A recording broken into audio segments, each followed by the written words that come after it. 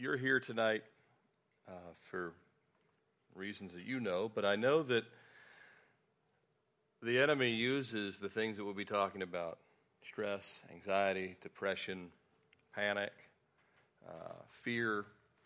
These things the enemy uses to put people in bondage. I'm sure you've experienced some of these things. And they're connected to each other as well.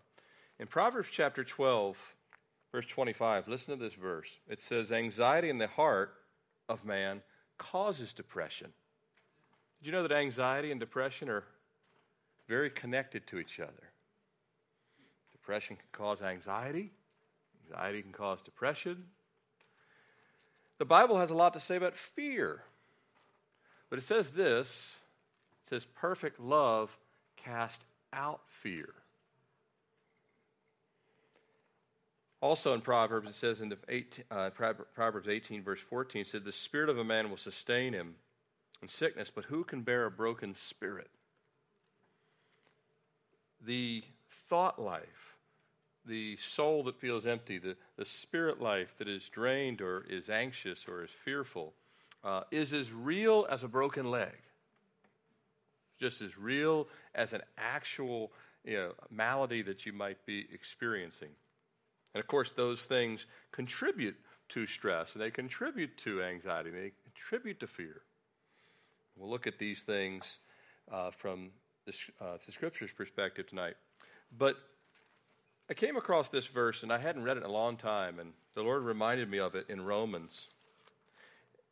We understand that stress and fear and anxiety, all those things exist. I'm not even here to tell you what they feel like or look like, because you already know what they feel like and look like. I don't have to give you a ton of statistics tonight. You already know the statistics. If you don't know them specifically, you know enough to know that a lot of people are struggling with these things. A lot of people are having prescription drugs. A lot of people are trying to find ways of escape. Just today we saw on the news that Prince died of an opiate overdose. We know that money and fame doesn't give you peace in the mind. We know it doesn't give you deliverance from fear. We know it doesn't give you deliverance from sadness or unrest or insomnia or whatever else that maybe he was experiencing. But usually when people take drug overdoses, they are trying to escape. The only place they can't escape is their own mind. Right? Ernest Hemingway wrote all those books, but he put a shotgun to his mouth. The Great Life of Adventure. You see all the things that the famous people, but God wants to deliver the body of. He wants to deliver the body of Christ from these things. We will not have living water. We have the living water, but we will be tentative in giving it because we really are gun shy. I think, well, I don't really want to share it because I'm struggling with all these things. So God really wants to help us in that area.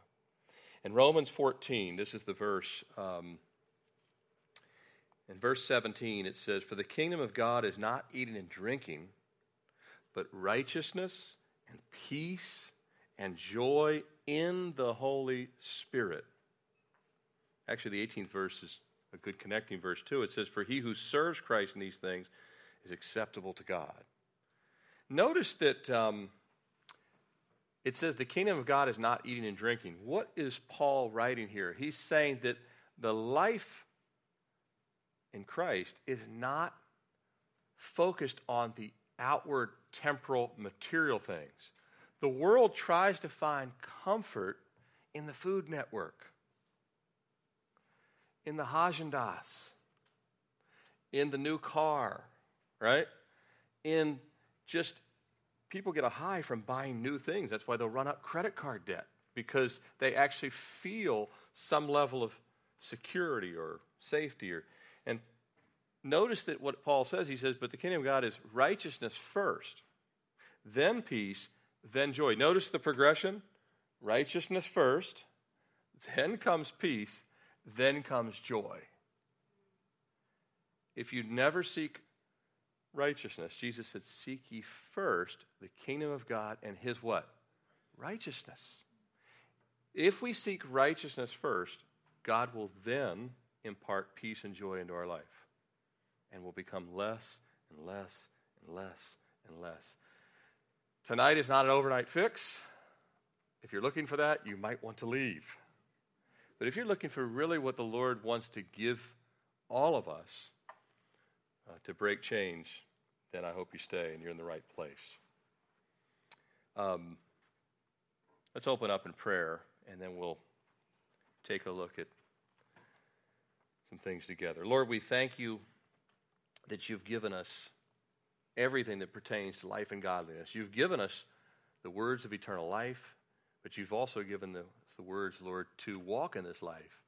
And Lord, I'm thankful for each and every person that is here, and I pray, Lord, that you would speak mightily with strength and encouragement to each and every person. Each heart, Lord, would be touched and drawn nearer to you, that there would be chains broken, even starting tonight.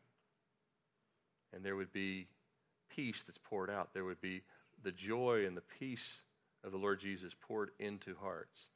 The Lord, would we collectively submit and surrender to the will of God, seeking your righteousness, Lord, for that is where the safety and security of all that you promise in the abundant life is, when we just follow what you've asked us to do. And Lord, it's easier said than done, so we pray that you would help us to see these steps, start to remind us starting tonight into tomorrow and the coming weeks. We pray you'd bless this time, use it far beyond anything that I could present, Lord, for these are your words. We pray, Jesus, that your Spirit now is ministering and already preparing what you're going to do for each person. In your name we pray. Amen.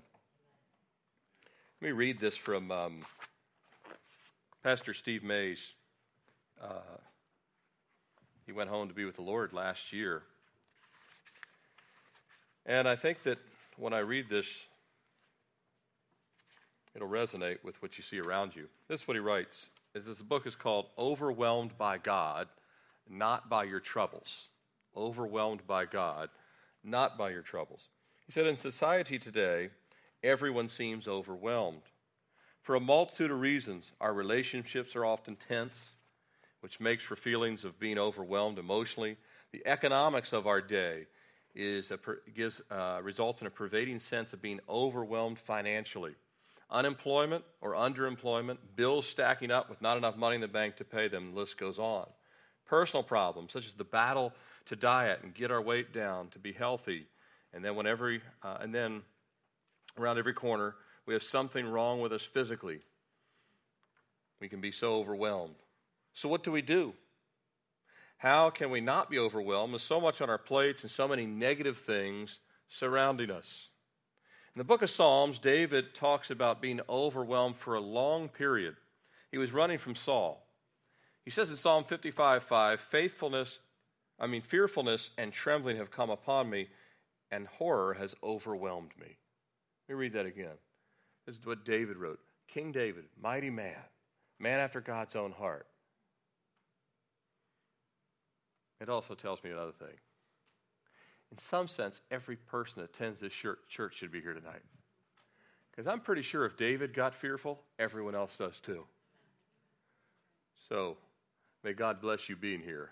Because trust me, there's people that want to be here, but they still want to be strong. And they're going to struggle longer until God gets their attention. He says, this is what David says, fearfulness and trembling have come upon me, and horror has overwhelmed me. That's a pretty terrible way to feel. David knows he's been running for his life. He senses that at any moment he could die. Fear has gripped his heart because Saul is right around the corner, and there's no place for David to go. He has no friends, he has no food, he has no sense of security. He's overwhelmed. Psalm 61:2, however, communicates a different emotional state. From the end of the earth, I will cry to you when my heart is overwhelmed. Lead me to the rock that is higher than I. As a believer today, you might demonstrate a similar shift in prayer that goes something like this. God, you have to lead me to the rock. I've lost it. I can't seem to find it. I don't remember where it is. I know it's big. I know it's strong. I know Jesus is the answer. But God, I'm struggling. Would you lead me back? Steve Mays. He went to be home with the Lord. He went in for a routine surgery last year, Calvary Chapel, South Bay, and he never came out. God took him home. This was the last book he wrote, and I really believe he wrote it for such a time as this. So many people struggling with these things. For me tonight, as I mentioned, and I'm privileged and glad to be able to do this. We've never done this workshop before. I've already had people say, I can't be there tonight. Can we do another one later this summer? And I'm glad. We'll gladly do another, and maybe some other areas, but also review for folks that didn't get a chance to come. But in my life personally, so the Lord, if I look at the journey of the last 15 years of my life, once I got into having to provide for a wife and children, I started to experience what stress feels like. When I was younger, I never really felt stress. You know, when you're young, you kind of boldly attack everything. You've heard my story how I went skiing the first night. I don't need lessons and all that stuff. Just kind of take everything on. No stress. But when you start to have to provide for other people, and you really do have to put food on the table, and you really have deadlines, and you have companies say you either, I was still in the business world, this either gets done right or you may not be employed here next year. And you've got metrics, and you've got reviews, and you've got all kinds of things, and you start to feel stress. And you said, when did I need acid medicine? Right? When did food not digest correctly anymore? And all these things start to come. But that's just the beginning. See, that's stress. That just starts to elevate your blood pressure and tension and all these different things. But it can get worse than that. And you can start to have anxiety, right? Anxiety can come on you. And even fear. I experienced my first ever panic attack was with a medical procedure. And you don't know when you're going to experience something like that. I don't know if anyone's ever, I hope you never have one. If you have, God wants to take you through those things. But I'd never experienced something like that before. And although I personally have never really battled depression, some of you probably do. And I know plenty of people that have. I had a coworker a year after I'd left Microsoft. His wife took her life. Jumped 3 floors to her death. He never realized, he knew she was in a lot of pain, but just how much pain he didn't really realize. Just people are gripped, and a lot of people are in a lot worse shape than they would ever lead on to be. And they would have you believe that everything is perfect. Understand, in the house of God, this is not a place where everybody's got it together. It's a place where we are coming together and being healed together, but not necessarily got it all together. You can love God. There's some really godly people that struggle or have come through some struggles. And still, even when you've come through struggles, you will still have fiery darts of anxiety. You'll still have fiery darts of fear. You'll have fiery darts of panic. You'll have fiery darts of depression. They will not dissipate overnight. But what we're going to talk about tonight is a journey of God saying, little by little, these things are going to fall off. One piece at a time. And that's what I believe God wants to do. Because God doesn't solve everything immediately for us, or we tend to run right back and do whatever we want. So he's going to take, but you're going to start to see victory. If you follow the things that God has given us, I really believe without question, you'll see victory. Turn with me to Psalm chapter 91. This passage has ministered to me. If you need a passage to just say you're feeling really overwhelmed, just turn everything else off, go find a quiet, and just read Psalm 91 a lot. It's not the only passage. It's just, you have to have God give you passages for you. I love passages in Isaiah 38, 39, Isaiah 40, Isaiah 41, 42, 43. There's many passages in the Scriptures that God has given me. If you don't highlight and mark in your Bible dates, start doing it. Start writing in your Bible when God gave you relief from something, or when you were really struggling in your mind, and you need to start writing in your Bible, because this becomes a de facto journal. I actually do journal, but I also write in my Bible, because I carry my Bible places that I don't carry my journal. And when I need a word from God, a lot of times it's amazing. I'll turn to a date and it matches up with another date, and God says, the same promise I gave you 3 months ago is still there today. So you're going to want a date. I have all kinds of dates and writings in mine. But as I look at this text and we read it, a lot of my anxieties and thing in my life came, just through the travail of life, and really trying to sometimes carry it with my own shoulders. You ever do that? Just try and carry it with your own shoulders. But then you'll also get real attacks from the enemy, and we'll talk about that and how we decipher which is which. Those things come too. And actually, the more you serve the Lord, the more you'll have true enemy targets, as opposed to just really kind of sabotaging ourselves. But in Psalm 91, listen to what David writes here. He who dwells in the secret place of the Most High, verse 1, shall abide under the shadow of the Almighty. You want to be there? The secret place, Lord, under his shadow. I will say of the Lord, he is my refuge and my fortress, my God, in him I will trust.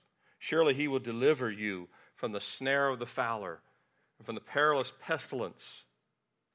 You're not going to be caged. You're not going to be left to die because of some pestilence or disease. He shall cover you with his feathers, and under his wings you shall take refuge. Remember, Jesus said that in Matthew 23 to Jerusalem. He said, how I long to gather you as a mother hen gathers her chicks. God says he will cover you with his feathers. Another message I'm going to do later this year is what I've learned from the birds, because there's so many types of birds in the Bible and things God has shown me, but that's another topic for another day. His truth shall be your shield and buckler. His truth. Notice that truth is imperative. This goes back to righteousness. Truth is imperative for a shield. If you do not dwell on truth, you have no protection for the mind. His truth shall be your shield and buckler. You shall not be afraid of the terror by night. When truth begins to be a wall around you, you can actually quench the darts of fear. Nor of the arrow that flies by day, nor the pestilence that walks in the darkness, nor the destruction that lays waste at noonday. Notice it doesn't matter if it's day, night, middle of the day. Things can come against you at any time of the day, right?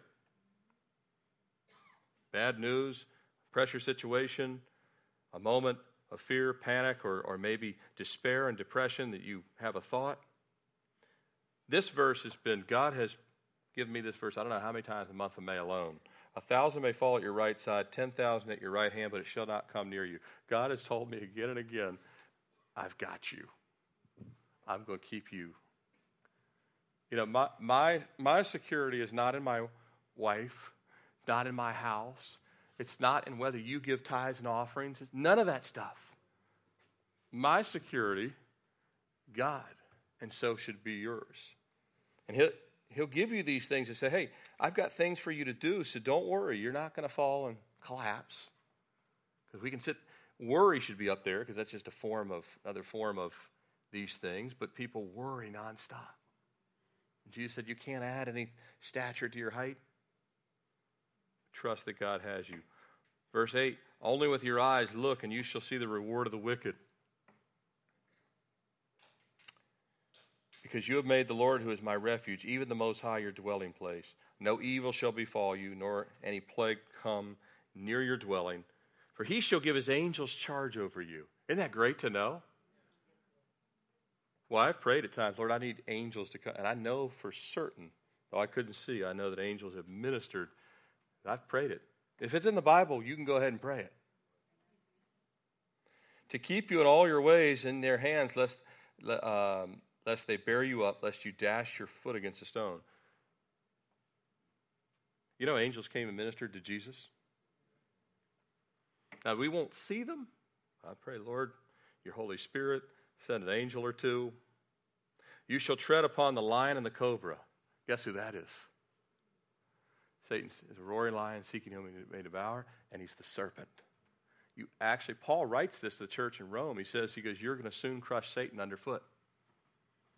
You need to be told that you, if you walk in these ways, can actually walk right over top of Satan.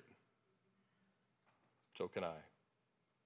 The young lion and the serpent you shall trample underfoot, because he has set his, here it is, verse 14. Because he has set his love upon me. See, this is not God setting his love on us. This is us setting our love on him. Notice the capital M-E is God.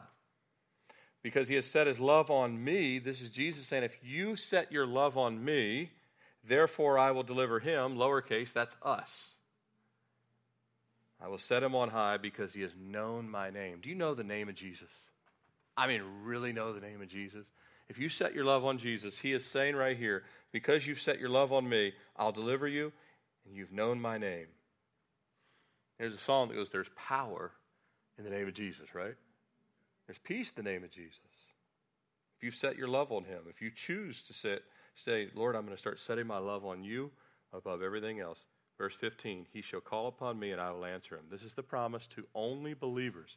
If you don't know the Lord as your personal Savior, you're here tonight and you say, I don't even know what that means. I'm glad to stay and talk with you. Sunday I'm doing a message called What is Salvation? This passage of Psalm 91 was given to those that have put their faith and trust in the Lord.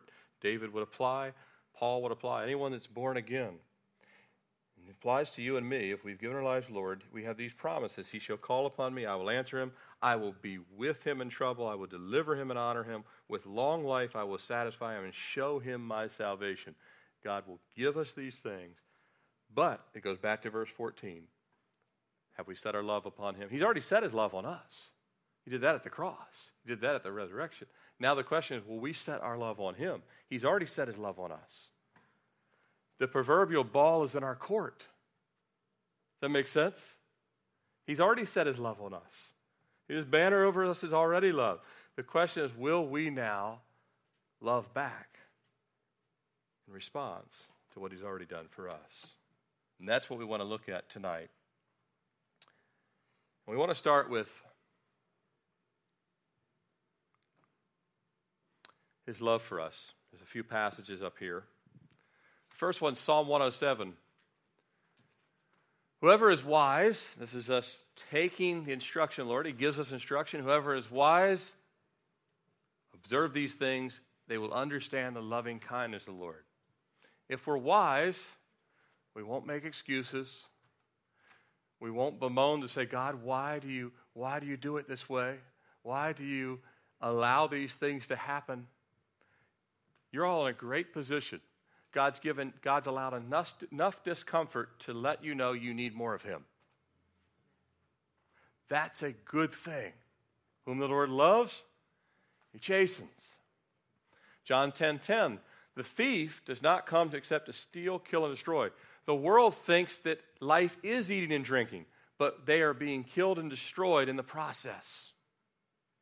Prince would be a good example of this, as I mentioned earlier. He tried to find peace and fame and popularity. And even when he couldn't find peace, maybe drugs will be an escape. And he's not the first one. Kurt Cobain, Marilyn Monroe, Elvis Presley, the list goes on and on. But they're just types for the rest of us to see that that's what the enemy does. But I have come that they might have life. This is Jesus speaking. I have come that they might have life and have it more abundantly. That's what God's desire for us is. Amen? To have life more abundantly. Jeremiah 31:3, I love this verse. I quote it to myself a lot. If you come here, you know, I've loved you with an everlasting love. Therefore, with loving kindness, I've drawn you. The Lord drew you here tonight. I did not draw you here. I don't have anything that could draw you here, but God drew you here. Because what you see on the screen is not my words. That, long after this world is gone and burned up and destroyed, those words will still be in heaven. Those words. If you're going to join the rest of the body of Christ in heaven, you're going to see these words for all eternity. And we'll rejoice in them. That's his love for us, just a reminder. There's also his help. The help we need, it's only his help. In 2 Chronicles 16:13, I had forgotten about this verse, but the Lord reminded me as I was preparing. King Asa, he got sick. The malady, it says he became diseased in his feet, and the malady was severe. But notice what he did that was a mistake. Asa was a godly man. Asa was a godly king. He did many reforms that brought true worship back, but it says, yet in his sickness, he did not seek the Lord, but physicians. Sound familiar? In the body of Christ, by the way, God still may use physicians, whether you need foot surgery, neck. I had a neck fusion. This is not to say that you will never need surgery, you will never need a doctor, you might need a triple bypass someday, all those things, all fine. But that's not where you start. Make sense? Asa, had he gone to God first, would not have needed the physicians. Many Christians, God wants to heal right now without any of your doctor's help, without Prozac, without anything else. He wants to heal you without a physician, without a psychiatrist, without any of that stuff, and certainly without a bottle of wine every night. Right? Because in some communities or parts of the world, Russia, other places, the liquor store is the physician. But whatever it is, Asa, he got really sick, and instead of calling the priest, instead of calling the prophet, said, pray with me that God would heal me, he immediately called for physicians. And God says, all right, you've had a good life, but that's where it ends. And he does that. Why did he do that with Asa? It's really something for us to remember. God wants to use a physician, great, but start first by following what he wants you to do first. In Psalm 121:2, my help comes from where? The Lord. The maker of what? Heaven and earth. He doesn't need Pfizer. He doesn't need GlaxoSmithKline. Now, it's really even hard to watch TV now because every third commercial. Matter of fact, if I think about TV, especially if it's certain programming, either car commercials, beer commercials, or drug commercials. Literally. I mean, I don't even know how many. Ask your doctor. Side effects may include, all this stuff. And then they got these fake actors and all this stuff, and our help should come from the Lord. I'm not saying, again, I just had to get immunizations to go to Guatemala, but I had to pray over those things even first, too. God had to give us wisdom as a team. We prayed over, what do we take? What do we not take? Seek God first, then proceed with what's needed. Then lastly, Hebrews 13:6, so we may boldly say, the Lord is my helper, I shall not fear. He wants to cast out fear.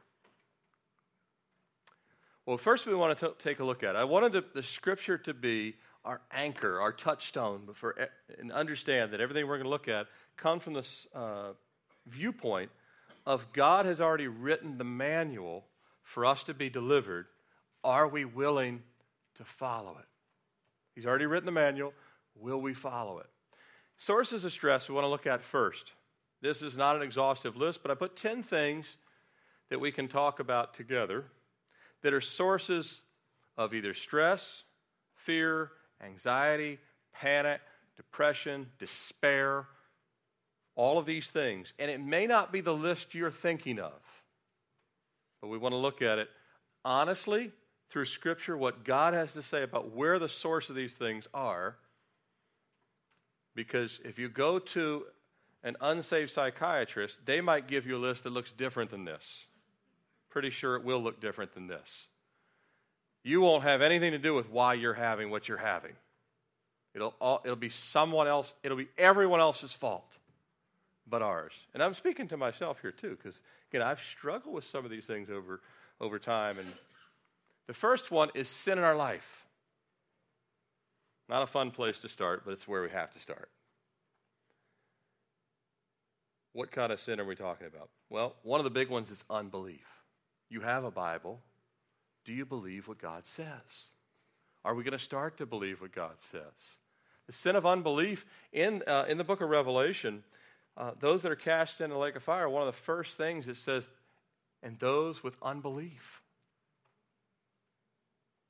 Remember Jesus around the road to Emmaus, if you're here with us Sunday, what's the first thing he said to Cleopas and the other man? He said, "Oh, foolish ones not to believe." The first rebuke he had to two men who loved him and were mourning his loss, and he still loved them, and Jesus would still rebuke you and I in love and say, "You foolish one not to believe." And Jesus loves me enough to put his arm, and if he's allowed to put his arm around me and say, "Call me foolish." I'm not allowed to call people foolish or fools, but Christ is. And so sin in our life, unbelief, laziness, refusal and rebellion, refusing and rebelling against what God is saying. How about a lust for the world? If you lust for the world, your mind will never be at rest. Lust for the world. Pride. Again, some people should be here tonight, but they don't want anyone to think they struggle with anything. So they're not here. Pride. How about unforgiveness? By the way, unforgiveness just tears you up. Generally doesn't tear the other person up. Especially if they're not even saved, they couldn't care less. They might have the mentality of, "I don't get mad, I get even." Right? So your unforgiveness is really tearing yourself up. And any number of unconfessed sins. Things that God is asking you to do that you just are hemming and hawing. But understand that sin poisons our minds. And it leaves an empty door for Satan to come in nonstop. Sin. Nonstop. He's the accuser of the brethren. Even when you're not in sin, Satan will still try and accuse you. But when you really are in sin, then there's no relationship with God. The prayers are cut off. Peter emphasized this in 2 Peter 2:11. He said, "Beloved, I beg you as sojourners and pilgrims, abstain from fleshly lusts which war against the what? Soul." Peter says, if you have unconfessed sin and you have sin in your life, then it's warring against your soul. And by the way, you can't touch, taste, or feel a soul, can you? But how is it that the soul still is burdened? The soul feels things, doesn't it? Because the soul is attached to the mind and the heart, right? He says it wars against your soul. So he says, brethren, you got to abstain from sin. Keep away from it.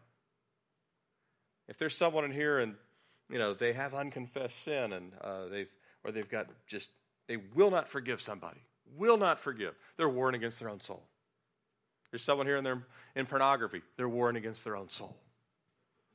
Why would we want to be at war with ourselves? The whole reason we're here is not to be at war with ourselves, right?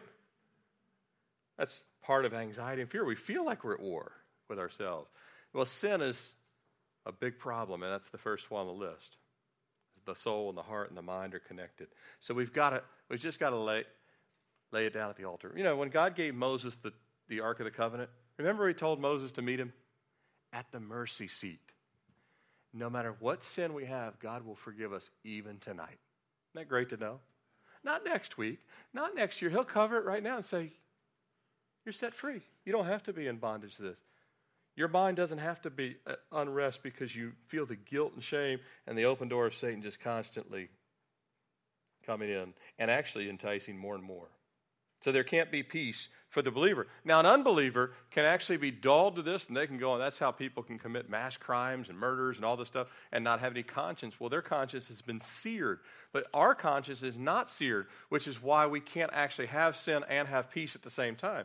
If you can't have sin and peace at the same time, congratulations, that's a good sign. But you won't have peace until it's resolved.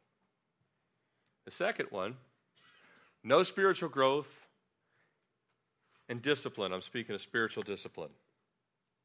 What does this mean?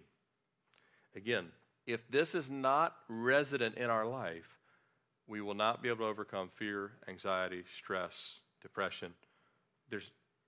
None of these things are negotiable. There's deliverance, but we have to do it God's way.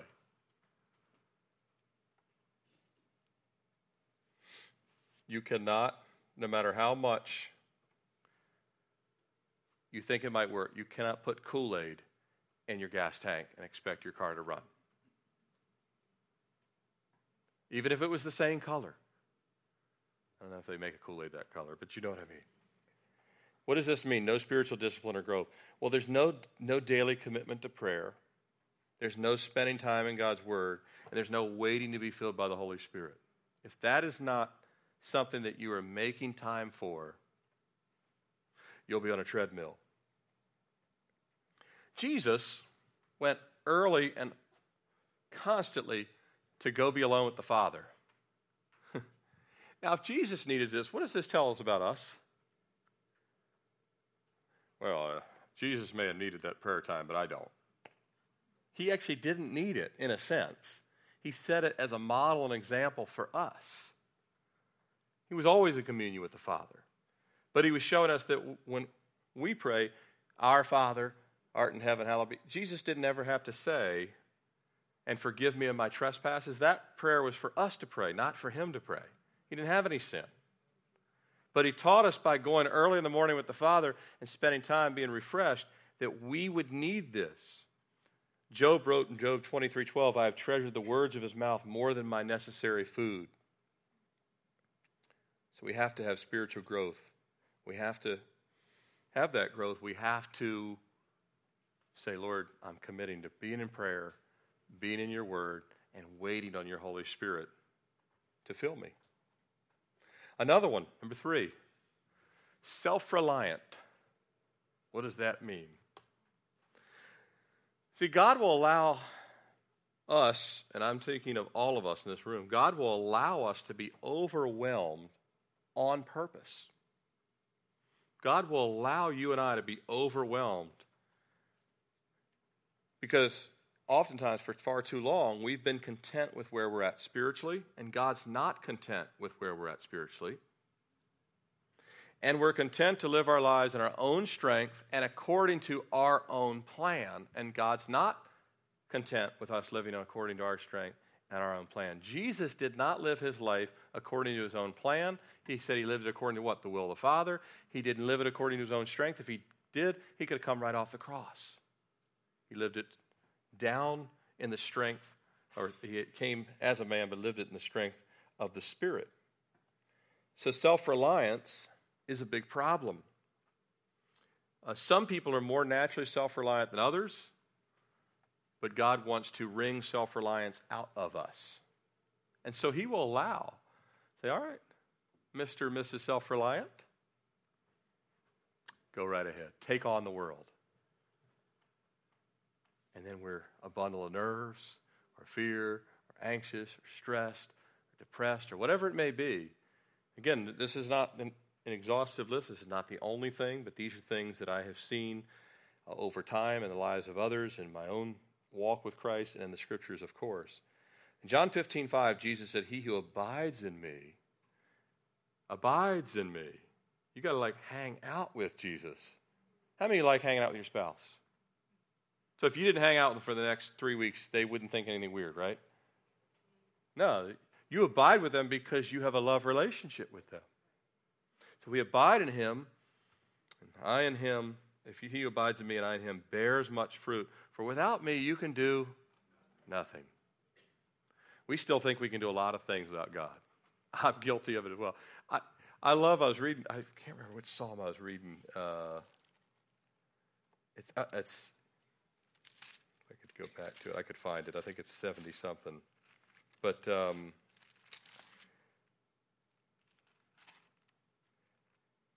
psalmist writes, I am more stupid than any other man. And God let him put it in there. I am more stupid than any other man. We're okay to pray that stuff where God says, hey, but I'll take the stupid out of you. Stop being self-reliant. Remember children of Israel, God called them stiff-necked. He called them stiff-necked. Just constantly, no, this will work. I know it will work. Well, it hasn't worked for 15 years, but I know it will now. Right? Stiff-necked, self-reliant. God wants to take self-reliance out of us. Next one, busyness. Big problem today. The Wall Street Journal had a great article a few years ago, and they were an unsaved writer, an unsaved author, and he was just observing the busyness of Americans, and he did a lot of interviews and found out that almost everything that people were busy with had no significant importance at all. This was his assessment. Busyness. We live in a to and from day. And what do I mean by this? Well, unimportant busyness. There is a busyness that Jesus said, when I come back, I want to find you busy about my business, he said. That busyness that burden is light, and that yoke is easy. This busyness that we're seeing today, that we see in our own life, can best be defined as wrong priorities. Majorly wrong priorities in life. It's called our agenda instead of God's agenda. It's taking on a host of self-imposed activities and responsibilities that have no eternal value and they actually drain the soul. But we keep feeding that fire thinking that those things that actually, and some people that think they need to add another activity to fix it on top of all the other activities. And you see minivan, shooting around, practice, over to here, next place, midnight, busyness. God wrote through the prophet Haggai, in Haggai chapter 1, verse 6 and 7. Listen to this. Doesn't this sound like today? You've sown much and bring in little. You eat but don't have enough. You drink and you're not filled with your drink. You clothe yourself but no one is warm. And he who earns wages to put in a bag with holes. Thus says the Lord of hosts, consider your ways. God says, I am letting you chase your tail on purpose. That's what he wrote in Haggai. He said, you are doing all of this stuff, and your money's going straight out. You drink, and you still get no satisfaction of it. You do all this stuff, and you do all this stuff, and you do all this stuff, and you sow, and you work, and you play, and you try and make yourself happy, and God says, how's it working? Because Israel was miserable, and yet they were trying their best through busyness to find the source of peace that they would never find. The next one's not really a choice, it's just what we're born with. That's called human weakness. Welcome to the club, right? This is just who we are. We're not all that strong. If you think you are, go try and take on a lion with your bare hands. Right? We're not that strong. And the aging process can start to really work on our mind. Some of you that are older than me can look back and say, yeah, I can see that. There is something to this whole midlife crisis thing. People really do start to see their body not be able to do it, and they start to have kind of an equilibrium, if you will. Man, what's going on? I used to be able to do this, I can't now. And you start to be afraid of things you weren't afraid of before. Well, last time I rode a roller coaster, no problem. This time I felt like I was going to throw up. What's happening, right? When did I start getting motion sickness or all these things, right? The aging process, seeing our bodies and our minds fade, can cause a backdrop of fear and a backdrop of anxiety that's kind of subtle. It's beneath the surface. You don't even know it's actually building up.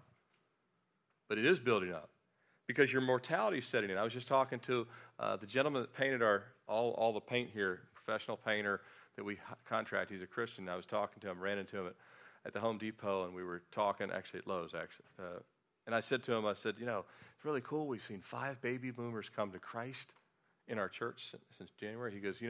He goes, I have a number of friends. He's in his 60s. He used to be like a honky-tonk bar kind of guy, getting into, all kinds of bad stuff there. But he got saved, and he couldn't convince any of his friends years ago in the 60s, in his 20s or whatever, to come to Christ. But he said now, he goes, one by one, several of them have been coming to Christ because their bodies are breaking down. And when the body starts to break down, people start to have new anxieties and fears they've never had before. And why is that? Well, it is true that ignorance, in a sense, is bliss. When you're young and you don't know anything, you're not afraid of anything because you don't know anything. But then when you start to actually know what things are about, you actually say, well, that meter reading means that I could be in serious trouble. Whereas before, you would just blow it off. And this backdrop of fear and anxiety starts to be there. James says it this way in James 4:14. He says, what is your life? It's even a vapor that appears for a little time and vanisheth away. So God wants to remind us that we really are. Life is short. Life is fragile. But we have to focus on that righteousness first, then peace, then joy. If you focus on the body and focus on the life, well, that's the eating and drinking. I know what I need to do. 8 million vitamins will fix this. It generally won't.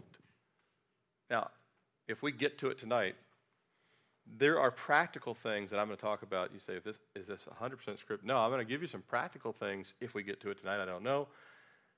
But they're only beneficial if we've done the spiritual first. That's why I can't lead with them.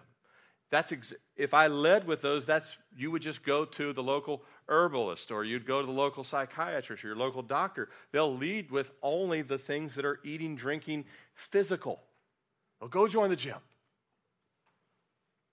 Right? Maybe that'll fix you. Buy a new car and get a convertible. That'll help you, right? But it won't. Human weakness is still in the backdrop. And as we get older, it starts to show itself even more. The next one, fatigue. Anyone ever feel tired? Just worn out? This is how Jesus knew that his ministry was going to explode. The world's never seen a ministry like Jesus, because no one in the history of the world understood the weakness and fatigue of man like Jesus did. It's why he, with a loud voice, cries, "Come to me, all you who are weary and heavy laden." He knew that message would speak to the masses of the Roman Empire. The people were weary. It's been well said, fatigue makes cowards of us all, right? Tired. You know what I love about the 23rd Psalm? I've mentioned it before, but some of you are new, or I have mentioned it a long time. I love at the beginning of the 23rd Psalm, it says, he makes us to lie down. We're not smart enough to lie down sometimes. God is saying, lay down. I got more to do, God. Lay down. I don't want to miss this show. It cuts off at midnight. I've done it too, so have you. You're dog tired and you start watching something on TNT that you've watched 8 million times. And it draws you in. And it says, he maketh us to lie down. He makes us lie down. When we were younger, in kindergarten, the teachers made you take a nap. You swore you weren't tired. Right? So fatigue. You'll actually not be fatigued coming to something like this night. You'll actually go home with a little spiritual energy boost. You'll actually get a vitamin B12 shot from God, if you will. But if you actually were staying at home on the couch, nothing is actually worse for us at all than laying on the couch while eating and laying and watching TV. All the studies have shown this. And yet we all do it because we're tired and we think that that's going to make us feel rested, and it actually doesn't. And some people end up. It was actually helpful when you know that the TV companies, they used to help us when it went to that multicolor screen around midnight. At least it would shut off and you'd have to go to bed. You know, everything ended. There was only like 4 channels, UHF, VHF. You younger kid. Yeah, some of the young kids, I don't know what I'm talking about. We had the pliers and everything and that, you know. But fatigue is a problem. And don't forget, I want you to remember that, 23rd Psalm. You might love the 23rd Psalm, but he makes us to lie down. When you're feeling fatigued, say, Jesus, where and when do you want me to lie down? Just ask him. You have a relationship with him. Where and when do you want me to lie down? He might say, not yet. I want you to go serve this person, but then after that, I want you to go straight to rest. You have to be listening. Fatigue. The next one. This is ones that we have no control over at all.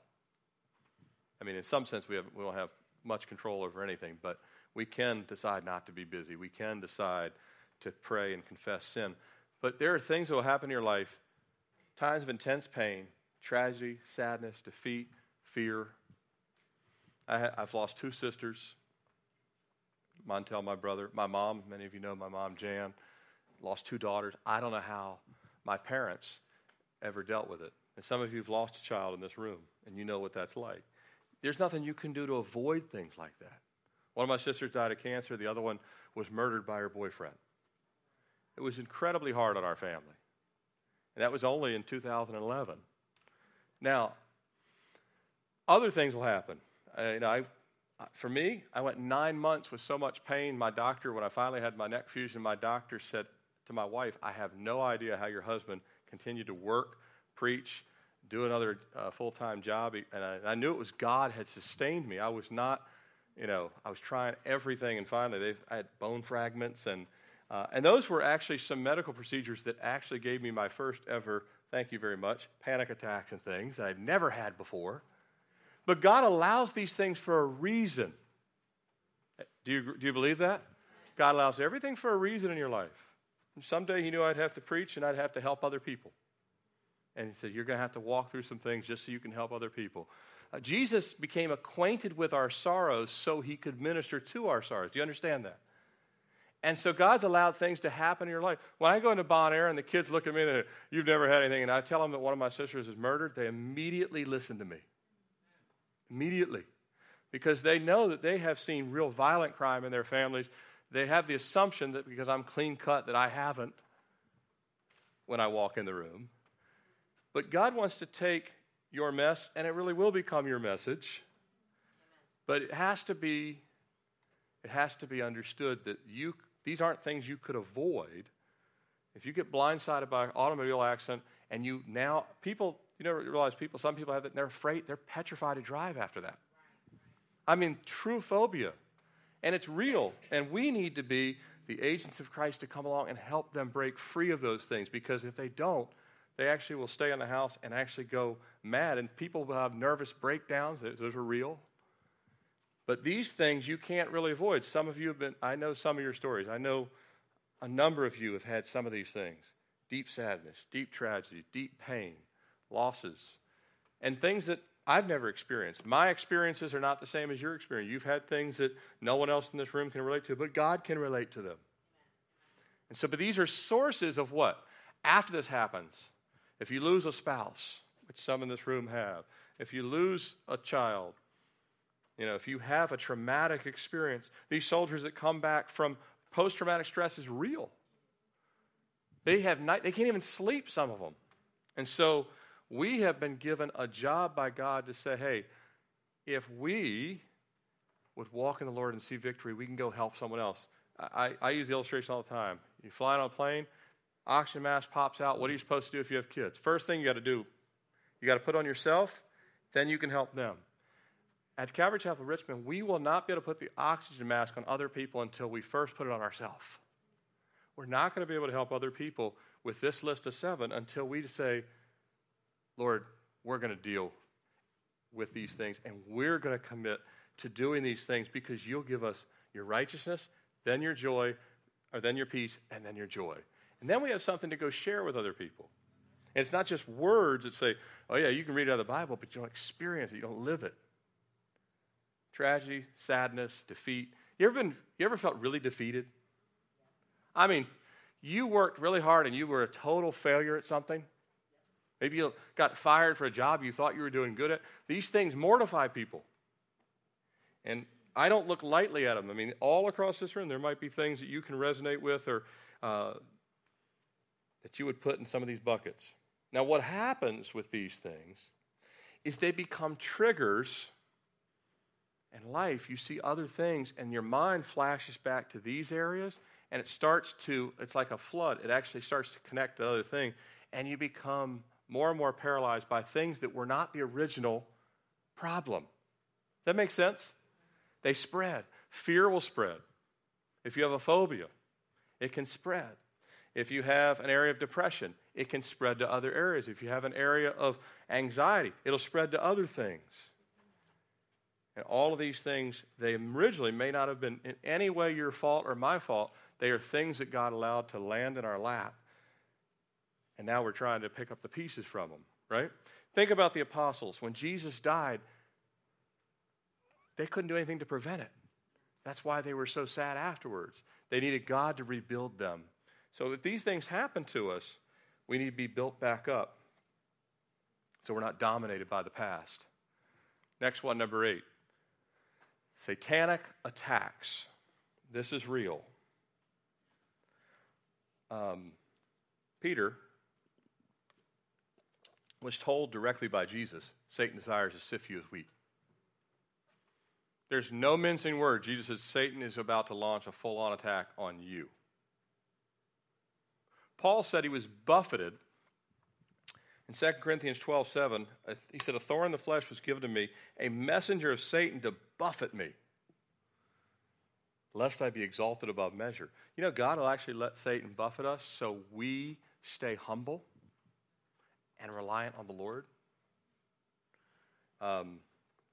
Sadly, you know as well as I do, a lot of ministries have collapsed because pastors have gone off the deep end and fell into sin and done all kinds of stuff. It'd be better to be buffeted by Satan and keep fighting battles than do what David mistakenly did. He took and chilled out for a while and fell into sin. But Satan also attacked David many times in his life too, and he writes about it. Job was actually living righteously, and Satan actually came to the throne of God and said, let me at him. If I rip his life apart, he'll curse you. Right? God will at times say, all right, take a shot at so-and-so. Take a shot at so-and-so. I'll protect them. But you have to know when you can look in your life and say, I don't have any unconfessed sin. I'm spending time with the Lord. I'm praying in the Spirit. I'm ministering to people. I'm asking God for help constantly, and I still feel this wave of maybe depression or fear, anxiety. You may be under a satanic attack. You may have, Paul writes to Timothy about it. Timothy loved the Lord and he was a pastor, but he was being hit with a spirit of fear. And Paul wrote, for God hath not given us a spirit of fear, but of power, love, and a sound mind. Would you agree with me that Timothy was called? Was he living in sin? No. According to Paul had nothing but good things to say, but he was actually shrinking back because he was afraid of the people and he was afraid of the job. And you might get afraid of something or sad about something or whatever it may be, and it really could be. If you're walking with the Lord, understand that there may be satanic attacks. And when you have those, you're going to need other people to come and lay hands on you and be there with you to drive it out. But we'll talk about, too, what you got to do when no one else is around to help you, because there also is safety nets that God has given us for those things, too. So satanic attacks are real. It's one of the lists. Now, the problem is there are many ministries in America that blame everything on a satanic attack. That's not healthy spiritually, because most of this list is not a satanic attack. We don't see near as many Job, Paul, Peter stories in the Bible as we do people being stiff-necked and it's their own fault. Make sense? There's not near as many of the Job stories in the Bible. Most of the stories in the Bible, not number 7, everyone experiences these times of distress, pain, loss, all those things. Everyone experiences that stuff. But I'm saying the satanic attacks, the devil made me do it, is not the norm, but it does happen. And we have to be aware of it. And it does happen. Our church, if we want to be a bright light, we are going to have some satanic attacks. I hate to say it, but that's the reality. But it won't be most of those things. It'll be some things. The next one, there's 10. Next one is no defined purpose, goals, or objectives. This is a real problem in our country with people, but it's also a problem in the church as well. And what do I mean by this? There's either no order to a life, there's just too much free time, way too much free time in some people's lives. They have unplanned time. They have no real schedule to their life, no real schedule at all to their life. And this is not what we see in Scripture. God is a God of very specific order, and He wants us to develop an order and a pattern to our life. Now, some of you do this great, I'm sure, and some of you, this may be something that God speaks to you. I don't know how you spend your day. I know how I spend my day, but I'm not with all of you guys. I have no idea what you do with your time. But I know this. Here's how God's order works. 6 days shall a man work, the 7th day rest. Does that sound orderly enough? Do you know it still hasn't changed? He still says this is a rule to live by. 6 days you work, and generally in America, this is a good rule of thumb because 5 days you try and kind of work to making a paycheck. You need 1 day to actually cut the grass, do the honey-do list, go get the groceries, whatever, and find a day to actually rest. It's still a good thing. But you got to plan your day. God still today has 24 hours in a day. Same as it was 3,000 years ago, same as it was 6,000 years ago. 24 hours in a day. Lunar cycle, still 28 days. Solar cycle, still 365 days. Do you notice that God has a definitive pattern to things? And he did that. The 12 tribes of Israel couldn't be 13, had to be 12. How many disciples did he pick? 12. Right? He does these things, and there's this order to what he does. 40 years in the wilderness. We see an order to the things of God. And in Proverbs 16:9, Solomon writes, a man's heart plans his way, but the Lord directs his steps. We are to plan our way. We are to prayerfully say, God, here's how I'm going to plan my day. And God will then redirect as he sees fit, helping you perfect it. In Proverbs 31, many of you ladies have probably read many times the Proverbs 31 woman. If you read verses 13 through 20, we don't have time tonight, watch how she plans out everything. She goes and buys a field. She calculates its cost. She extends her hand to the staff. She actually has this detailed plan, and it's good and healthy to put a plan, because when you have just an aimlessness, the enemy starts to bring in things like depression, just kind of bewilderment. It's very important. Now, the last one is the opposite. This might speak to some of you as well. Fixated on personal control. You ever heard of control freaks? Some of you might say, hey, I resemble that statement. This is the person that has no flexibility. And spiritually speaking, they don't even make room for the Spirit to alter their plans. You have to be willing to have the Holy Spirit alter your plan. This is the perfectionist mentality. Person that actually cannot even, they start getting anxious because one tiny bit of the bed is unruffled.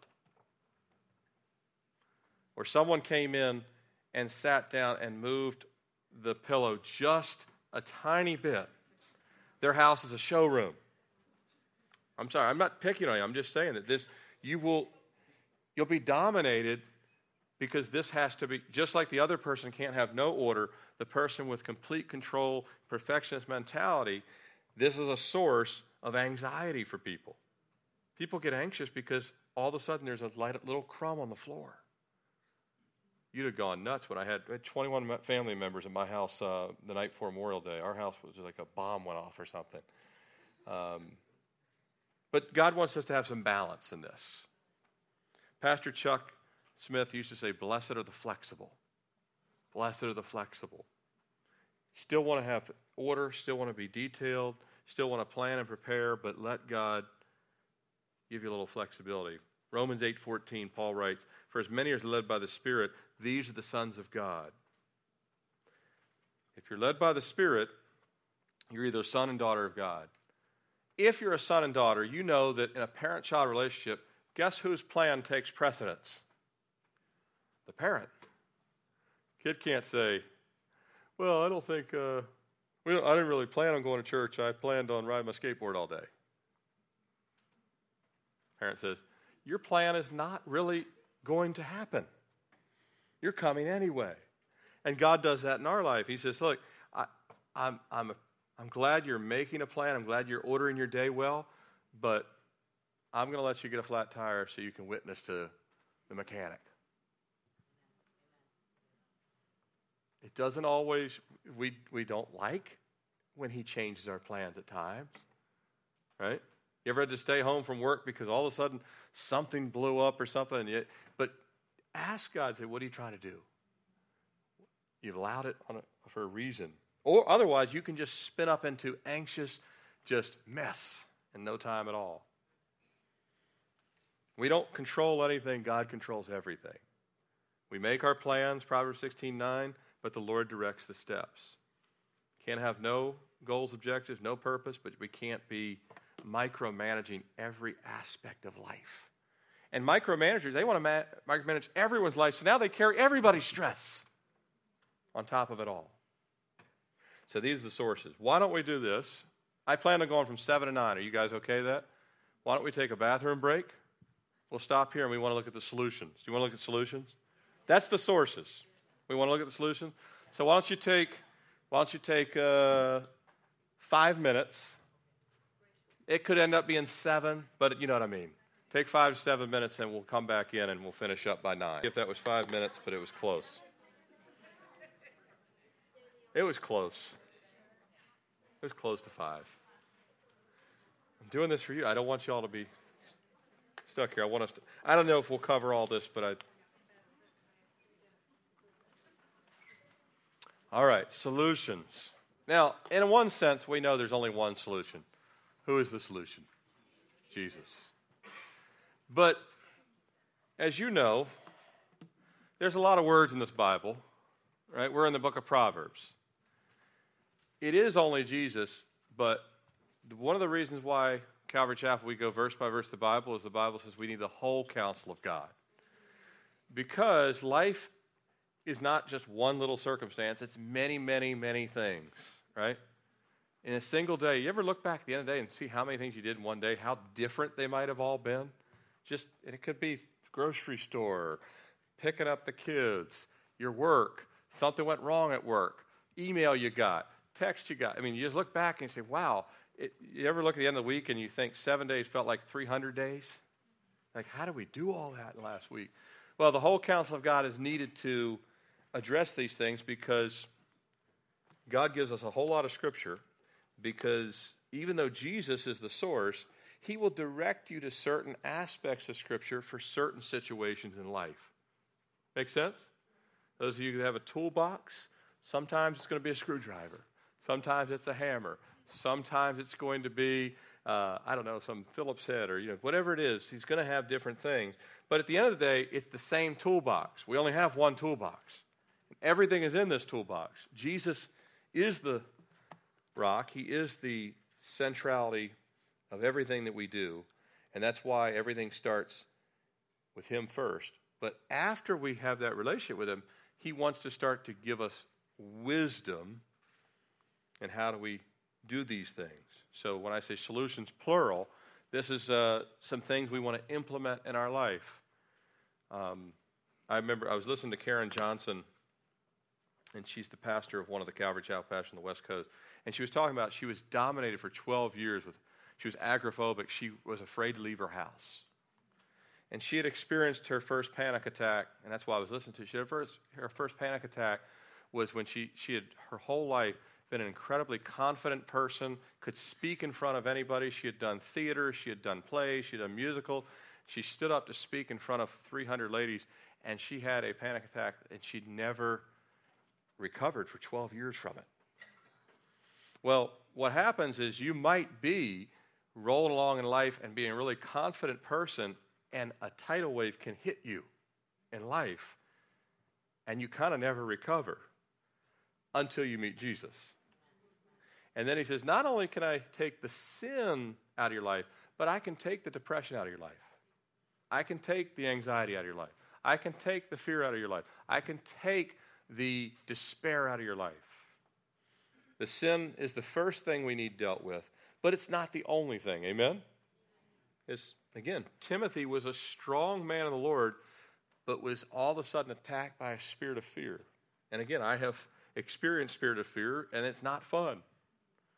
You might have anxiety. You might be anxious. You ever had days when you're anxious and you have no idea why?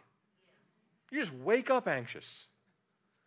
And you have no idea. You go try the list. I'm like, well, that got done, that got done, that got done. Why am I anxious?